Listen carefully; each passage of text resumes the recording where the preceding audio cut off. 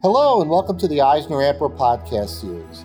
Today we're taking a look at the venture capital landscape for the third quarter of 2022.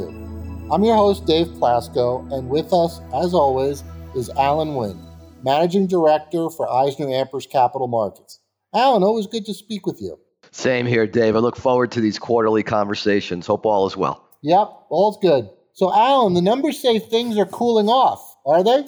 You know, Dave, things are cooling off, but I think it's because we're comparing it to a record year in 2021. 2021 was a record year for, deal activity, fundraising, exits, and anything less than that, you'd think would be a year that things were cooling off. I think where you get a little bit concerned is that when you look at the deal numbers for Q3 of 2022, we've now experienced 3 consecutive quarters of declining deal numbers. So, is this a tipping point? Or are we going to see, the market continue on a downward spiral? I think we'll only know after the next, quarter or two, whether the tipping point has been achieved. But right now we have achieved, 3 consecutive quarters of declining deal numbers. Exits are way down. I think we achieved through the first 3 quarters of 2022, I think we had, $85 billion of VC-backed exits compared to almost $800 billion in 2021. Big decline. The IPO market has come to a grinding halt. The SPAC market has come to a grinding halt. So I don't think the picture is as rosy as prior quarters that we've spoken, but still, even with what I've said about the declines, 2022 is still going to be the second best year in the last 10 years in terms of VC investment. So it's less going from hot to cold and more going from red hot to hot. Exactly. We're numbers are still really good, nothing to be concerned about, but the direction of the curve, I think, is starting to disturb people. Now, I know this is a tough question to answer, but that's why we have you here, to answer the tough questions. But what effect, if any, do you think the recent midterm elections have had on the markets? Well, I think the economy has been a major issue in terms of the midterms. We continue to see, record levels of inflation. We continue to see, interest rates ticking up. There's going to be a slowdown. I think, the fact that interest rates have ticked up have caused, the public markets to continue to show some erosion. The private markets are following suit. When you look at valuations in VC deals, the valuations are trending down. They are coming down. They were at exorbitant levels. So probably a correction isn't the worst thing in the world. But, a lot of what goes on in the economy does impact the VC market and will continue to. Yeah, and I think one of the areas, let's talk tech for a second. I mean, you've seen a lot of layoffs at the big tech companies. FTX has been all over the news this week. Tech was always kind of an anchor for the VC market.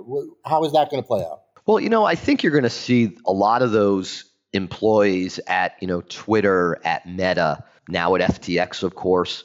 They're going to be gobbled up by other tech companies. There has been a shortage of tech talent in this country for a long, long time. And now I think you'll just see these people join other organizations. I think, these other organizations that now have the ability to grab a lot of tech talent. And if they have to go out and raise additional venture capital to do that, will have the opportunity because, there's going to be 30, 40, 50,000 IT people on the street that weren't available 6 months ago. And I think, it's just going to see people going from one tech organization to another. I don't think you're going to see entrepreneurship falter at all.